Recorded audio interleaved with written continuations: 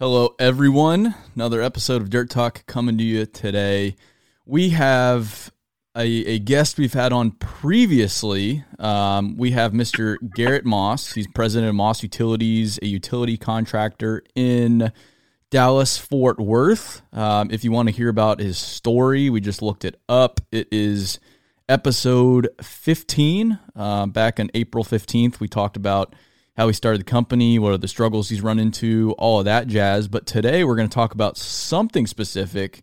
We're going to talk about GCs and working for GCs and what it's like and what the issues are. So, Mr. Garrett, how you doing today? Hey, Aaron. Glad to be back, man. Thank you. Absolutely. I'm excited for this one because, you know, you've been very vocal about GCs on primarily LinkedIn. I mean, I was going through your LinkedIn the other day, doing some research for this episode, which is a rarity for me. And I mean, you've been posting about this topic for quite a while now. Yeah, even my wife called me out the other day. She was looking at my LinkedIn. She was like, "Aren't GCs most of your customers? Why do you talk so much crap about them?" And Yeah. I was like, "Well, I just kind of get on and vent what I'm thinking about. I don't really plan what I'm going to post about. I just kind of feel it, and if I'm feeling that way that day, that's kind of what I post about." So sometimes it gets me in trouble, but I think people have kind of enjoyed somebody saying what they want to say. So. I know, I get it. I particularly like this topic because I have, I guess, somewhat openly talked about my dislike for GCs.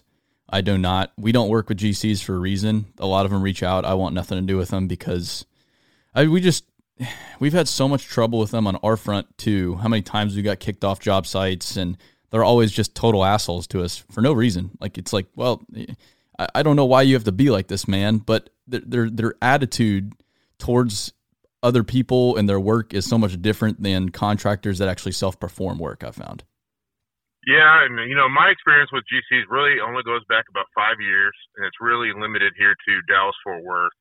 So some of the challenges and stuff we face with them, I don't know if they're unique to this area. I don't know if it's a culture in DFW with how hyper-competitive everything is. That part I don't know, so I'm only speaking from my experience. But we have found some really, really good ones over the years, and those are the ones we cling on to. We service the best. We give them our best effort day in, day out. We try to do that with everybody, but there's certain partnerships that we form with general contractors that just make work fun, and there's other ones that just make it completely miserable. And there's a lot of differences between those two camps. All right, well, let's get into it a little bit here. I guess first off, why did you start speaking about this publicly to begin with? What got you going when you first started talking about it on LinkedIn? Man, we've just had to, it's really just been frustrations and learning stuff the hard way, and us growing as fast as we have. 95% of our work being private work, either commercial or multifamily. For GCs or sometimes developers / GCs that do both. We just have a lot of experience in dealing with these type of customers, and I'm still trying to figure these guys out. I want to know more about our customers. I want to know what makes them tick, what makes them successful. I want to know how to do a better job for them, how to be more profitable. And speaking out about it, I just was venting my frustration a little bit, and I think it's helped. I think I've gotten some good feedback. And learn some lessons, and we're really just going through it all and trying to get better every day. So you guys, I mean, you're, like I said, you're a wet utility contractor, so you do water, sewer, storm is pretty much your business, right? Yes, and this year in 2020, it's been mainly we did a lot of multifamily in 18 and 19. We've kind of scaled back in multifamily because we've had a lot of issues with those GCs not being as high quality as some of the bigger commercial ones, but getting started, we worked for a lot of the small commercial guys, kind of worked our way up into the top, 25 or 30 here in DFW. There's still plenty of big boys that we don't do any work for yet that we want to, but there's plenty of big boys that we don't really want to chase either. And just still trying to figure out and build relationships and figure out where we can be effective and where we can be profitable and where we can bring our expertise. So I guess before we get into some of the issues, how does the money flow? Because the GCs, general contractors, they are your customers. So when there's say, I know you guys have done some Amazon warehouses. So there's a huge Amazon warehouse. Amazon comes to town and they say, we want to build this warehouse here. So they award it to a general contractor, give the general contractor the money, and then from there, general contractor puts it out to bid to people like you who take a piece of the pie and go execute that piece of the work. How does the money flow in the GC subcontractor equation? Well, in that instance, Amazon's only the tenant. So there's actually another party, the developer. So, Amazon will sign a 10, 20-year lease with the developer. The developer will be the ones that put together, they'll find the land, they'll spec everything out, they'll do all the due diligence, they're the ones that hire the general contractor. And then the general contractor hires all the subcontractors, us being one of maybe 30, it just depends on the project type. And so, we're a small piece of the pie, and really the GC is the one that puts all the subs to, trade packages together and bids one big package to the developer. And, that's part of the problem is it's not always the GC. It's not always their problem. It's not always their, they don't have the money to pay all these subs if they don't get paid. So sometimes they're stuck in the middle. They're balancing risk. They're balancing issues between an owner that doesn't want to pay for changes and a sub that wants to get paid for changes. They're balancing subs that don't work well together. They're balancing all sorts of stuff. So their life is not always easy, but I do think there are ways that they could be a lot better. And they could start with the owner putting GCs in a better position up front with how they open up the bidding process, how they negotiate work. All that I think starts at the top needs to get better. So get into that. I mean, is it a lot of the owner choosing the lowest bid, for example? I mean, I see that is one of the big problems. They're always just after the lowest price, and with what the lowest price you get the lowest quality in theory. I mean, what does it look like from the top? Yeah, I mean, I think a lot of it has to do with at the very beginning of a project, what the bid process looks like. The old school theory was hire the design team, pay the design team to design some drawings, and then put the drawings out for hard bid and take the lowest number. Yep. And if you talk to some of the best GCs, the big ones, the best in the world, they don't even hard bid anything. They don't want to do hard bid work because that doesn't provide the best value for the owner in the long run. And some of these owners and developers can't seem to wrap their head around why they shouldn't go with a design build firm or why they shouldn't go with the CM at risk strategy. When you just put out a set of drawings that take the lowest bidder, you're not going to get the best value. And at the end of the day, you're probably not going to get the best overall price. Your project is going to come in higher than it would have if you had just chosen a quality firm, built the relationship, and had them help you through the design process, had them help you through sub selection. I mean, there's all sorts of stuff that goes into it that these owners just don't think about. They just see a spreadsheet of bids and want to choose the lowest one because they think they have to be as cutthroat and competitive in this market as everybody else. And I just don't think it has to be that way. That is the funny thing about it is you're right. I've seen a lot of it where they choose the lowest bid and it comes in way higher at the end of the project than it would have been if they would have chosen the better contractor that would have actually thought about them the entire time.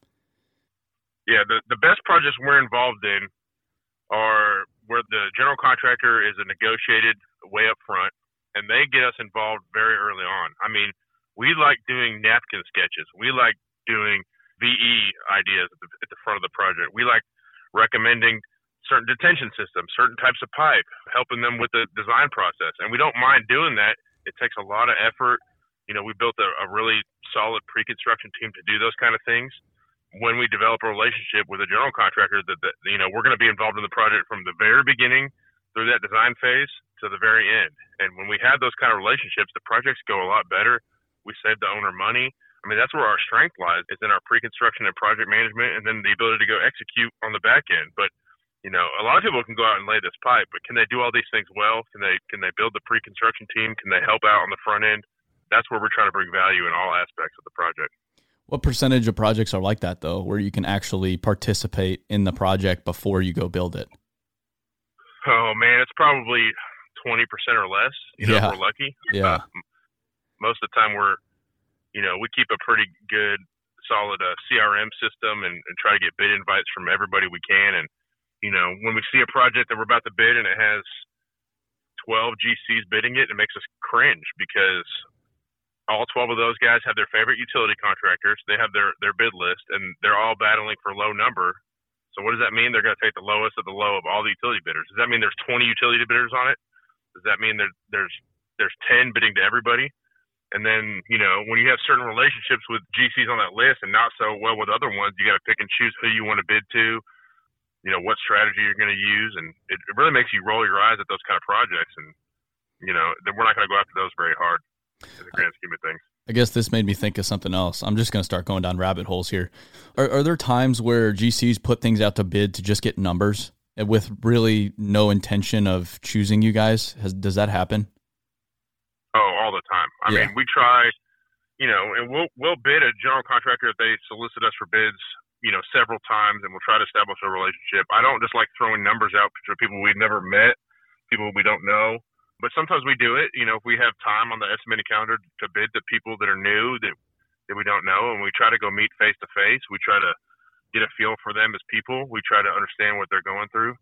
And then, but if we bid somebody for 6 months and we don't get any feedback on our numbers, we don't ever sniff a job, we don't really know what they're looking for, then we're not going to keep bidding them, because we're not going to spin our wheels forever so we can be an estimating service, a number check for your favorite guys. Wow. So, yeah. And I guess on the public side of things, there are some laws there that prevent that from happening, just shopping bids around. You can't do that on the public side of things, but private, you can kind of do whatever the hell you want. There's really there are rules, but there aren't rules at the same time.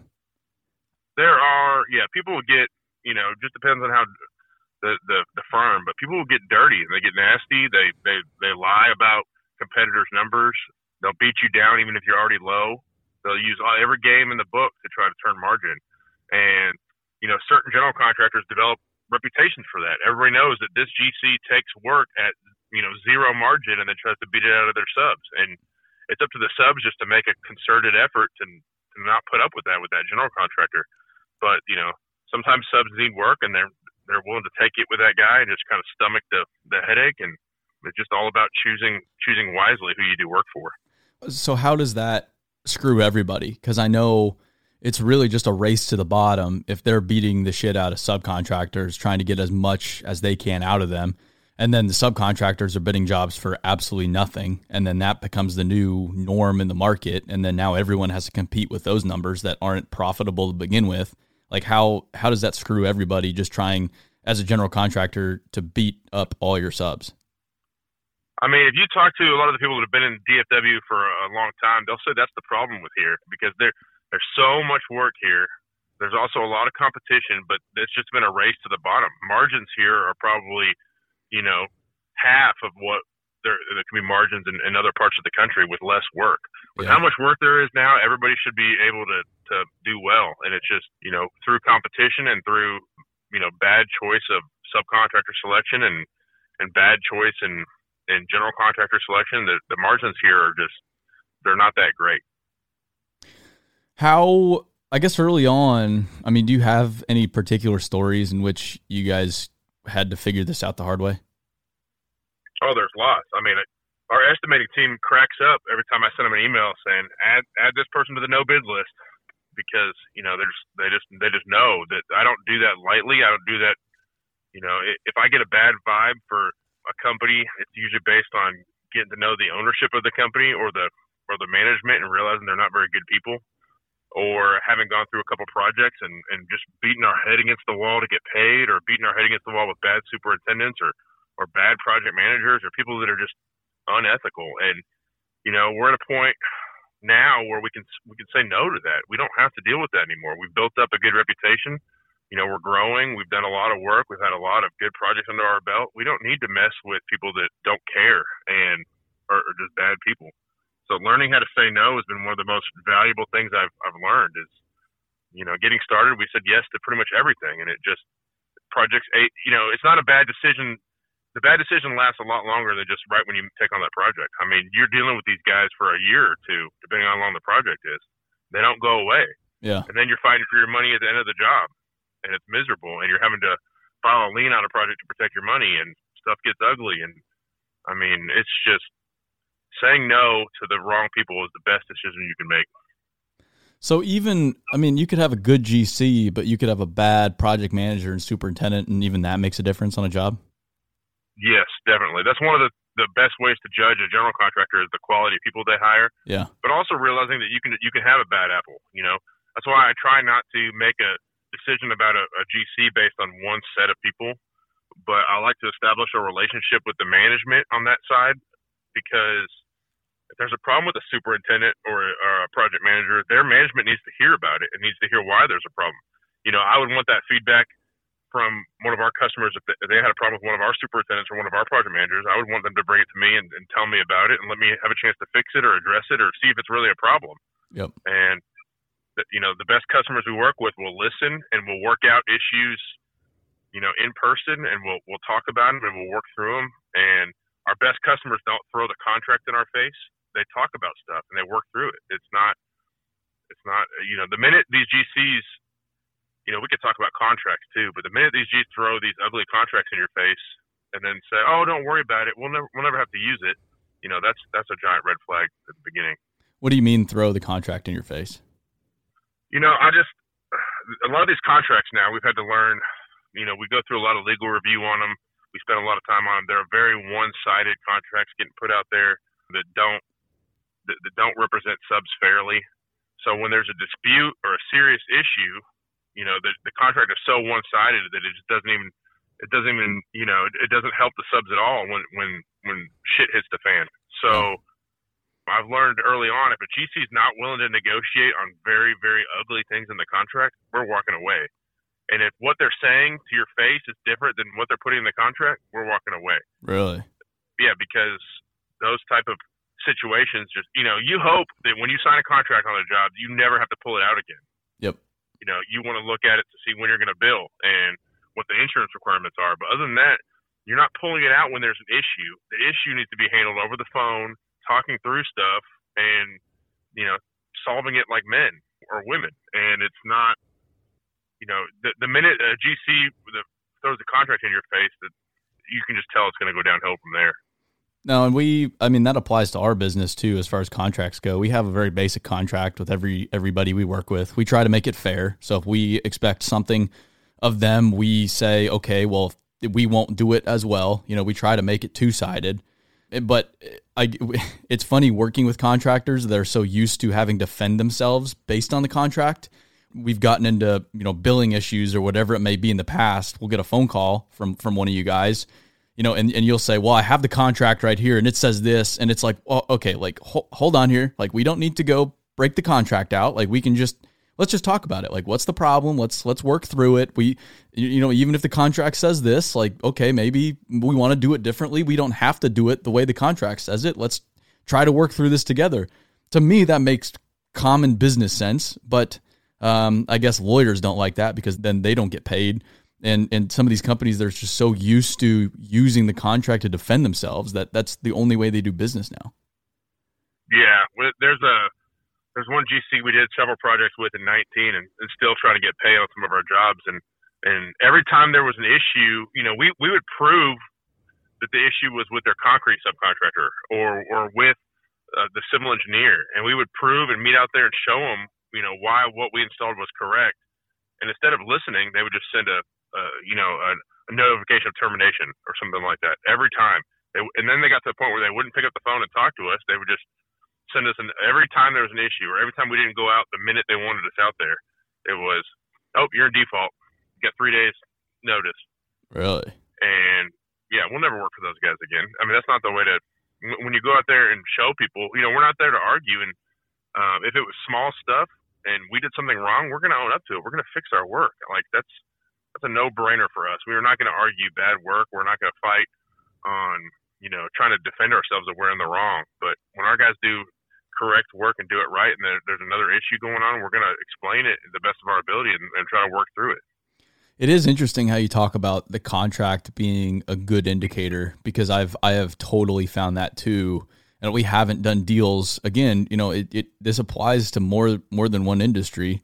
In our world, we haven't done deals because the contract, the agreement has been so difficult to make happen that it just tells us everything we need to know about their overarching way of doing business. Like if it's such a pain in the ass just to get a contract signed with these people, what's it going to be like working with these people? Do we really even want to be working with these people? And are they just going to try to beat us up the entire time? And every single time, a contract has been very difficult to get done. it's been an absolute terrible time on the back end actually carrying out whatever work we said we would do. Yeah, that's definitely right. I mean, here's an example. We sat down last year with a GC, and I had already heard kind of bad things about him, but I try to be open-minded. We go to negotiate the contract, and there's language in there that says if our work gets torn up by another subcontractor, that we pay for it. Really? And I'm kind of like, nice. I'm kind of like, so you're telling me if all of our work gets installed right and another sub comes and tears it up, that we pay for it? And his response was, well, yeah, why do you come to me? Just because I got the money? Wow.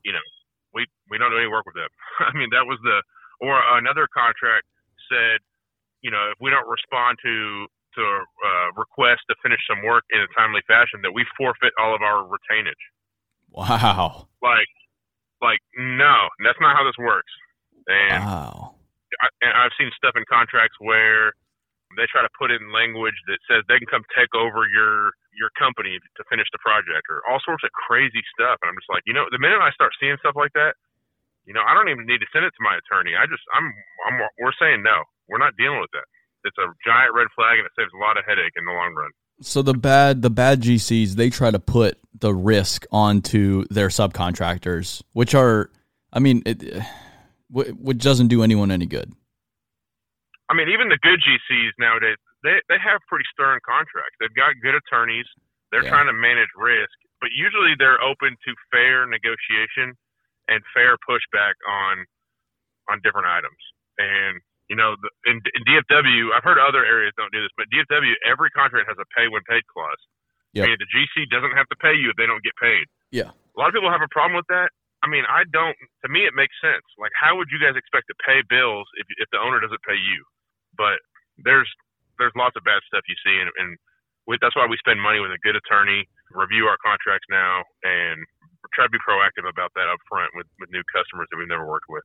I've always had a problem with pay when paid clauses. And again, I'm not a contractor, and I know it's just kind of the norm across the industry now. It's not very uncommon anymore. But the whole paid when paid thing, it's like, you're the big GC. I know you have access to way more capital than we as a small local business has access to. Like, we're down to the wire here. We can't just not get paid for work that we've already done, even if it's a problem with what you have going on. Like, I get where they're coming from, but I'm also like, how can you expect to just not pay these small businesses doing all the work for you when it's a problem with whatever you're facing at the top, and you're this big GC? This isn't the only job you have going on, whereas the subcontractors, they're in a totally different boat than these multi-billion-dollar construction companies managing the work. Definitely. And we've had some good instances where GCs have recognized that and helped us out. Yeah. We've been on projects where the owner wasn't paying, and the GC stepped up and kept us paid while they waited on the money, because they value relationships. And those are the kind of guys you want to work for.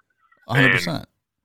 Or guys that understand how difficult the retainage situation was for us getting started, and fought to release our retainage early, or went to bat with the owners and said, hey, these guys have been done for a long time. You need to release that retainage. Those kind of guys are few and far between, and we'll do anything for those kind of customers. Well, and it sounds like they're doing like a good thing for you, doing you a favor, but they're really doing themselves a favor by going to bat for you, because a GC is only as good as its subcontractors. So a GC, they're not performing any of the work themselves. So they are really just they're subcontractors, and their work is directly correlated to how they're viewed. So if they have shitty subcontractors, shitty quality of work, they're going to be a shitty GC. They need you as a subcontractor to do really damn well, because that means they do well. Like, it's you guys in theory should be partners in this business in every single project, which is why it's so confusing why it's not that way a lot of these times. Well, probably because those kind of GCs, their customers don't care about quality for whatever reason. They care about getting their project up and as fast as possible, as cheap as possible, or maybe not even as fast as possible sometimes, just as cheap as possible. Yeah. And then, selling it, and they don't care about quality of product. They don't care about longevity of materials used on the job. They don't, it's pretty disheartening sometimes that some of these projects that get built with zero care for what's getting installed. How do you know the kind of relationships people have before you've done work with them? Is the community pretty tight-knit, or how do these rumors make their way about the market? Well, we try to befriend a lot of other subcontractors. We try to learn from them, talk to them, discuss issues. We're big members of ASA, which provide a good network of American Subcontractors Association, a good network of subs to talk about GCs, to talk about issues that arise, and you really just try to listen and feel, and you try not to listen to rumors or just gossip. Yep. But you try to verify with that's why I'm pretty open to working for a GC once. Also, if somebody had an issue with a GC 10 years ago, well, that doesn't mean that those people are even there anymore, or they just had an issue with certain people that were there. So people need to be very careful about their reputation because it will follow them. This is a small world, and if people are out there screwing other people, it's going to catch up with them eventually. I agree with that. Do you believe that GCs provide a necessary function on every single project? I mean, are they really adding value on every single job? Or I know you couldn't do a lot of these projects without GCs. Like, I know they do provide a function, but is it really necessary to have a GC on every project? It just depends on the type of project and the owner. We've had a lot of success with these developers that they're the developer and then they GC it themselves. And if they have good people that kind of manage the construction process themselves, it's way easier because they can make decisions on cost way faster. They do value quality because it's their project. Yeah. So that tends to be really good, even in multifamily, when the multifamily developer is building the project themselves and cares more about schedule than they do about bottom dollar cost. They want reliable subs. They want good work. So that tends to help. I mean, there needs to be somebody managing all the different subcontractors. There needs to be somebody managing the schedule. There needs to be somebody managing all the risk and the cost. So the general contractor provides a value, but sometimes it could be a lot better, and it could be way easier and less headache. And I think you'd see more projects on schedule and under budget if the process was improved. I agree. And I mean, a lot of times they really are just somewhat of a middleman. Yeah, and the owner should be asking the GC which subcontractors they're using. They should be, sometimes GCs will bid kind of open book. They'll negotiate a fee, and then they're open book about their subcontractor selection. And I think that's a good way to do it because you need to know who they're hiring and why, and why are they choosing this guy if he's 10% lower than everybody else? What's the rationale there? And when you do that across the board and take cheap subs across the board on a project, it's a recipe for disaster. And so GCs, they could get this number and then go choose all these cheap subs to go try to maximize their cut of the job, and then not tell the owner that like who they're hiring or why. That's how it normally works when it's just a lump sum project. If these GCs all bid the job and it's lump sum, okay, this job is $20 million. If they go beat the subs down, choose cheap subs, they pocket anything that they save. Wow. The best relationships are when these GCs negotiate a fee with the owner and then a percentage of savings. Yeah. Let's say they split all the savings 50-50.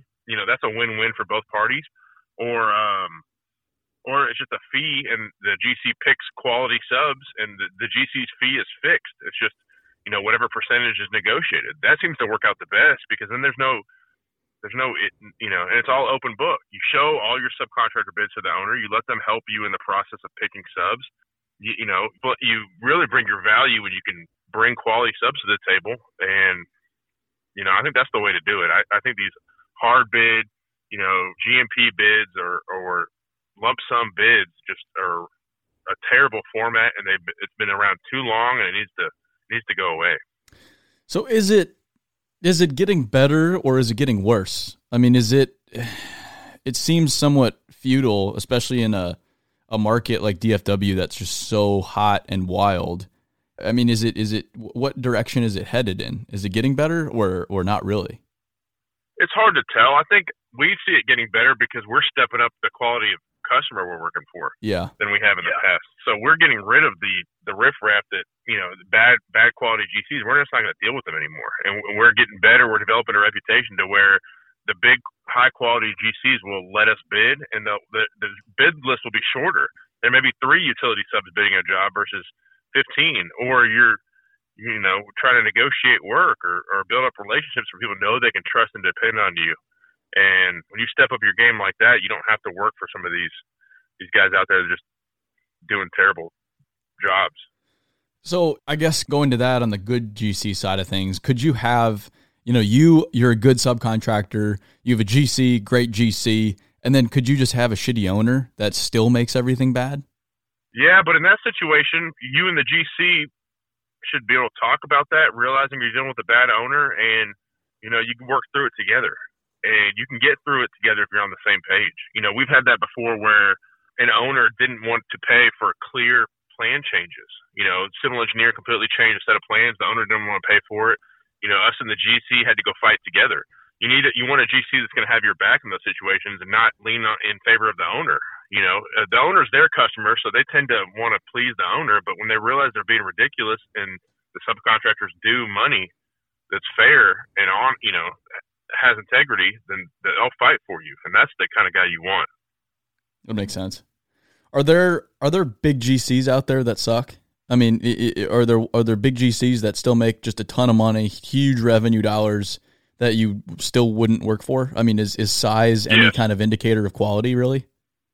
I think size is sometimes an indicator of quality, but there are some of the big dogs that are miserable to work for, and everybody knows it, and I have no idea how they still survive. Well, that's the question. Yeah, I mean, how are they still around when they suck to work for? Because there's subcontractors out there that just want money and will bid anything. Yeah, I think there's guys out there that will take work because they have to, and they'll fight through that battle. And it's just they're not the best subs out there won't do it. So I always question that, how guys stay in business doing what they do. There's competitors of ours that I question how they stay in business doing what they do. Yeah. We constantly get calls to come take over projects that they can't finish, or constant calls about how bad they are, and can't figure it out. But they'll show up on a bid tab and they'll be 10% lower than everybody else, and guess what? The GC's choosing them again. So they better be able to afford a lot of aspirin with that low bid. It's amazing how this works. I guess going back to being selective with who you work with, I know you guys ran through you guys had some issues with growing too fast and retainage that we talked about on the first episode that we had you on. Is it difficult to remain so disciplined with who you're saying yes to, even when you need the money really damn bad? I mean, were there situations in which you knew, like, hey, this is probably going to be a fucked up deal, but we're going to do it anyway because we need some kind of cash flow right now. Like, we don't have the luxury of saying no, or has it always been like, no, there's just no situation in which we can say yes to working with these guys? We're forced with difficult decisions all the time about that kind of stuff. Some GC, may come and offer us a job that we really, it kind of gives us a bad taste in our mouth. We're like, we should probably say no, but it fits our schedule, and we think we can make money at it. And, sometimes those work out okay. Sometimes they'll surprise you, and sometimes you need the work, and you got to keep your team busy. And but we've had our foot on the gas pedal with business development, with marketing, with building relationships so hard that we've just been trying to ramp up, and we're super aggressive on working for quality guys. And so we're probably a little risk, we take a little bit more risk than some of our competitors that have been around 30, 40 years. And that can be both an advantage and a disadvantage at times. So we just try to make quality decisions every day and learn from our mistakes. And, sometimes we do make a mistake in who we work for, and we just got to get through that project and move on. So, are there situations in which you as the subcontractor have the power over the general contractor? I mean, do you need to be a certain size to somewhat wield power over general contractors? Because usually it's the other way around. The general contractor has the power in the relationship, and they somewhat dictate what is going to happen. Are there times in which that role is somewhat reversed at all, or is it always, no, the GC is kind of the overlord here, and we're beneath them? I hear that it's a subcontractor's market and they have all the control, but I kind of laugh at that because I don't see it. At the end of the day, these GCs can always find somebody else to do the work that may do it at a crappier job or a higher price. So there's a lot of competition here in DFW. There's a lot of, there's a lot of good contractors here, but there's a lot of bad ones too. And I know that, we're in that top tier. We're one of the best ones out there, and we're getting better every day. And, maybe the size of projects, we get into these bigger projects, there's only a certain group that can really handle them. Gotcha. If we're going to bid a 7-Eleven or a little shopping center, there's a lot of, Joe B contractors that get in that mix, and you just can't compete with that. Yeah. We have certain quality standards, certain safety standards, certain way of doing business, and we have to be profitable, and we pay people really well and hire good people, and that comes with a certain margin that we have to make on our projects. And some guys just don't have to make that kind of margin. Mm-hmm. There's guys out there that will bid work and completely take the equipment out of it because they may have paid off equipment, not factoring in that they're going to have to replace that equipment one day. Just bad long-term decision making, and you can't compete with that. So, the GCs say that they need their subs, but, it's hard to really feel like you got a lot of power when you're trying to grow and develop relationships and please customers. Being critical in a public forum about the people that you work with, has it bit you in the ass at all, or has it done more good than harm? That's kind of funny. I think it's done a lot of good, because I'll get texts from some of our customers, because I don't ever call out anybody by name. I'll never do that. Yeah. But I'll get texts from customers going, "Hey, was that latest post about us?" And I'll be like, "Of course not." And or people will just chime in, and I think they agree. I mean, other subs will comment and just kind of with some admiration that we're calling people out for this BS that people seem to be afraid to say something about. And it needs to change. And I think a lot of good comes from being vocal about trying to change it. If somebody doesn't want to work with us because they don't like my LinkedIn post, then we're better off without them. Or if they don't like that I'm calling out the way they do business because that's how they want to do business, then who cares? Is it? I mean, is it sometimes scary? Because I'll say things that I believe in, and I'm on a public forum too on the internet, and I kind of sit there and I'm like, this is a little nerve-wracking to say this, but I'm going to say it anyway. But or is it always just like, no, this is what I believe in, and I need to say it, and if they don't like it, they don't like it. I mean, do you ever have any kind of hesitation, or do you ever regret saying anything, or has it all just been, no, I said it, I believe it, and that's that? No, I definitely hesitate. And I probably do it a little too much because, in my head, I'm going, oh man, if you burn that bridge with that customer, you're never going to get any work. And you burn too many bridges, and you're going to run out of work. You're going to run out of work, and you got to play nice. And I think it ends up working out. I don't know that we're ever going to only work for a perfect group of customers. I mean, that's just not feasible, right?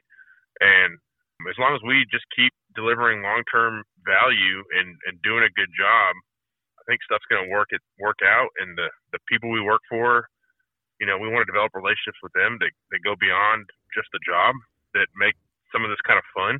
And it feels really good when you do a good job for somebody, and they call you just to tell you thank you. They call you to talk about how much better you are than the guys they've used in the past. They enjoy spending time with you outside of work. They develop friendships. I mean, that stuff makes everything else worth it. And I saw my dad's company and the types of relationships he was able to develop with his customers, and that's really where I learned that, was that this business can be fun. It can be fun watching stuff that you've worked on get built. It can be fun watching new developments and new multifamily projects and new giant warehouses get built that you helped contribute to. And it's really fun making people happy, both customers and employees. And as long as we keep doing those kind of things, I'm not really worried about the rest of it. Well, the funny thing is about those nice conversations is I if it's anything like me, or I guess any other business owner I've ever talked to, about 9 out of 10 phone calls are bad and some problem or something like, oh shit. And so you get that one nice phone call where someone just calling you to just say thank you. It's just such a nice breath of fresh air that you don't get a whole lot as someone on the top of an organization. Yep. Or, what's even better is on the next project, they realize how good you did on the previous one, and they work to get you the next one. I mean, that makes life so much easier. And when you go out there and just work hard and feel like you earned it and feel like you knocked it out of the park, and then they they give it to the next guy because he's 10% cheaper on the next project that you really want. That can be disheartening, and you just got to keep plugging. And there's guys out there that will call and say thank you, and will call and tell you did a good job, and that starts where you start caring about that customer and really want to do well for them. And what these guys don't realize is, we will, admit it or not, we try to treat every customer as a top customer, right? But yeah. There are guys that we will go above and beyond for just based on how we like them. If they're likable, if they're good people, I mean, you just get a little more pep in your step wanting to help somebody versus, our top revenue customer that calls screaming and yelling and is ugly. I mean, it's night and day. People just want to work for people that they like and enjoy working with. And we try to treat our subs with that same type of relationship. And it's astounding to see we'll respond a little differently when it's with a little honey instead of something else. Yeah, well, and the funny thing about at least that I've learned about that, like when I guess our vendors for what we do, beyond our people and our contractors are lawyers, accountants, insurance people. There's a big network of folks behind our business now supporting our business, and we're still paying them to do the job. But just going and taking that extra 5 minutes to write just a handwritten thank you card, hey, this woman, Andrea, she just helped us out with our lease on our office.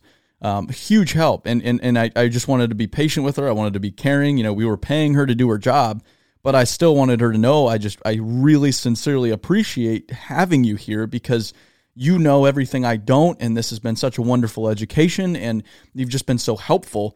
It doesn't take very much to go and say something like that, but you can just tell that they don't get that very much. And they a lot of these people, they just get their asses chewed all the damn time by everyone they work with. And so when you just give them a little bit more than they've ever had anywhere else, then the next time around, it's a completely different relationship. But there's so many people that it all goes back to entitlement. They think that because I give you money to do something, that I don't need to do anything else beyond that. Like I'm entitled to getting whatever I'm giving you, whatever work I'm trading for money, and that's that. And when you go beyond that, it just makes everything so much better, and it makes it more fun for you too when there's a better relationship there, rather than just being an asshole. I don't know if that makes sense or not, but it makes sense to me. A great example of that is from a book that you actually gave to me, Uncontainable, with the Container Store, and how they value their relationships with their vendors to where they made it, fill the other guy's basket to the brim. And that's how we try to run our business with our vendors. We try not to use the low guy every time on material. We try to build relationships with our vendors that subcontract our TV and camera work, or our trench safety, or our barricade supplier, and build win-win relationships. And it just makes everything better. Top down, it makes the whole process better. People get a better end product when you can develop those kind of relationships. And it's pretty hard in today's world. People don't seem to have time to put the extra effort into these things. And if they'll just take the time and realize how valuable they could be, even if it's sharing how good of a job somebody did on a LinkedIn post, or helping somebody out on social media like you guys do. I mean, that's huge. Yeah. Well, and it goes beyond business ownership too. It's like, whoever makes your coffee in the morning, just saying, hey, thank you. Man, that latte yesterday is so damn good, and I really, really appreciate it. Even that goes far just in life. I mean, this is a very applicable principle to anyone's life anywhere. It's not just, you don't have to be just a business owner to make it happen. Or, one of your guys, for example, like you're the business owner, you're Mr. Moss of Moss Utilities, but you're not interacting with the majority of your vendors on any given basis. Your guys out in the field, they're the face of the company. They're the ones interacting with these people. So they're the ones that you need to instill this thought of go above and beyond for your vendors and really take care of these people, because that's the real relationship at the end of the day. I mean, how do you try to instill this sense of taking care of everyone you do business with? And even, your superintendents, they're the ones dealing with the GC. So how do you create that sense of the understanding of trying to take care of everyone with your people in the field? Man, that's why we made, when it comes to superintendents and our employees taking care of our customers, we made incredible customer service one of our core values, and really trying to, I try to grade our team's performance not on how the job profitability turned out on the spreadsheet, but, is that customer calling, telling how good of a job you did, and they want X employee on their next project? That's the biggest thing you can do. If I have somebody call me and say, hey, on this next job, I want Parker, or I want this person on the next job, that's a huge indicator that you did your job well. Not that it made 1% more margin. Yeah. And, and trying to do that with our vendors too. Like, I let our employees choose a lot of their own, vendors, project managers get to buy out whoever they want.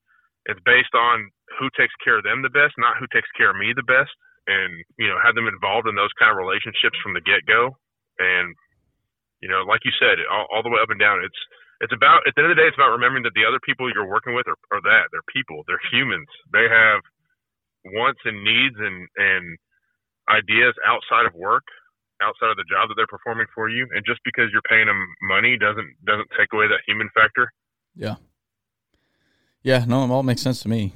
I mean, it blows me away why the world doesn't work this way in the construction side of things, but hopefully it's going in that direction. I think it needs to go in that direction, which is why we're working with companies like you guys that already get that and aren't beating the shit out of everyone and just taking care of people, because I think that's the future of the industry for sure. Like the mentality that we can just beat the shit out of people is quickly fading, because my generation wants nothing to do with it, for better or for worse. It's just reality. So we need to do things differently, or else there's going to be no workforce there for anybody.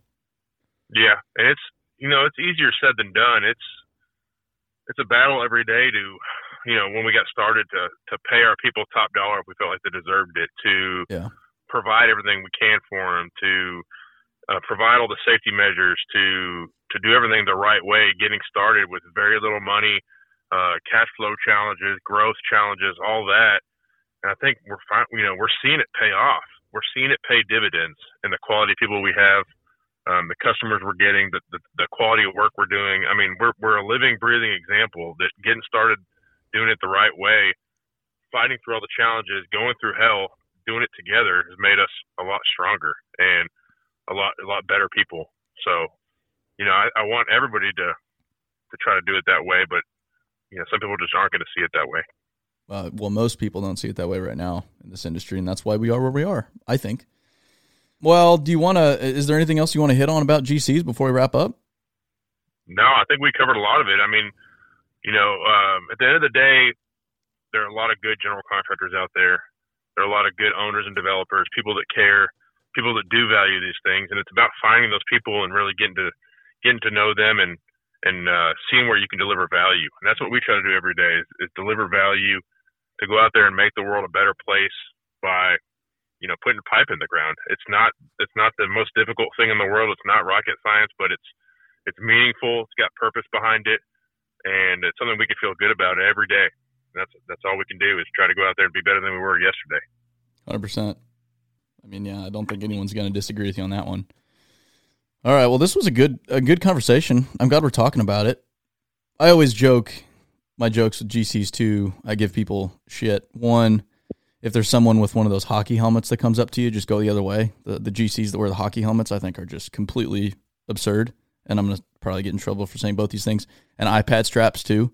Those people that work for GCs, I can't do it. If someone comes up to me with an iPad on an iPad strap, I'm going the other way. I'm not going to talk to them because it's just trouble waiting to happen. I don't see a lot of those, but I don't get to make it out on job sites very often these days. But there's a lot of good ones out there too. So we can't knock them all. No, they're fun to make fun of, and they're we're all trying to get to know our customer a little bit better and figure them out. I still can't figure out the opposite sex, so I don't know why I'd be able to figure out general contractors. But you're telling me you're further along than I am on that front, at least. That's the same everyday battle. All right. Get better one day at a time. Oh, boy. Well, Garrett, if they want to see your posts about GCs into the future, because I'm sure there will be more to come, is the best place to find you on LinkedIn at Garrett Moss? Yeah, LinkedIn is LinkedIn is my favorite platform for talking about these issues. You know, we have Facebook and Instagram too, but that's not really where I get to put out all the juicy gossip. So find me on LinkedIn. I love posting on there. Love having good discussions with people, and love, you know, moving the ball forward one day at a time. Love it. And then to find the company, it's just at Moss Utilities everywhere else. They're out of DFW. Yep. So awesome company to work for. I mean, one of our favorites to, I guess all the companies we work with are our favorites, but I mean, among the best utility companies I've ever seen. And I'm saying that genuinely. So if you're looking for a job or need a utility company in the DFW area, just reach out to Moss Utilities. And Garrett's not paying me to say that this time. Thanks, Aaron. We really appreciate it. Yep. All right. And with that, I think we're all done here. So we got, I guess we finished up yet another episode. We're almost at 50 episodes. Really exciting. Again, as I always say, just share it with someone that might need to be hearing this, whether they be a GC, subcontractor, someone out in the field. I think anyone can benefit from a conversation like this one. And we'll see you in the next one as Garrett's getting out of his pickup truck there. Oh, did you hear that? Yep. No worries. This is an unprofessional production anyway. No, we don't do editing around here. I don't have money for that. Okay, cool. All right. Thanks, Aaron. Man, I had a good time. Yes, Appreciate sir. it. See you, everybody.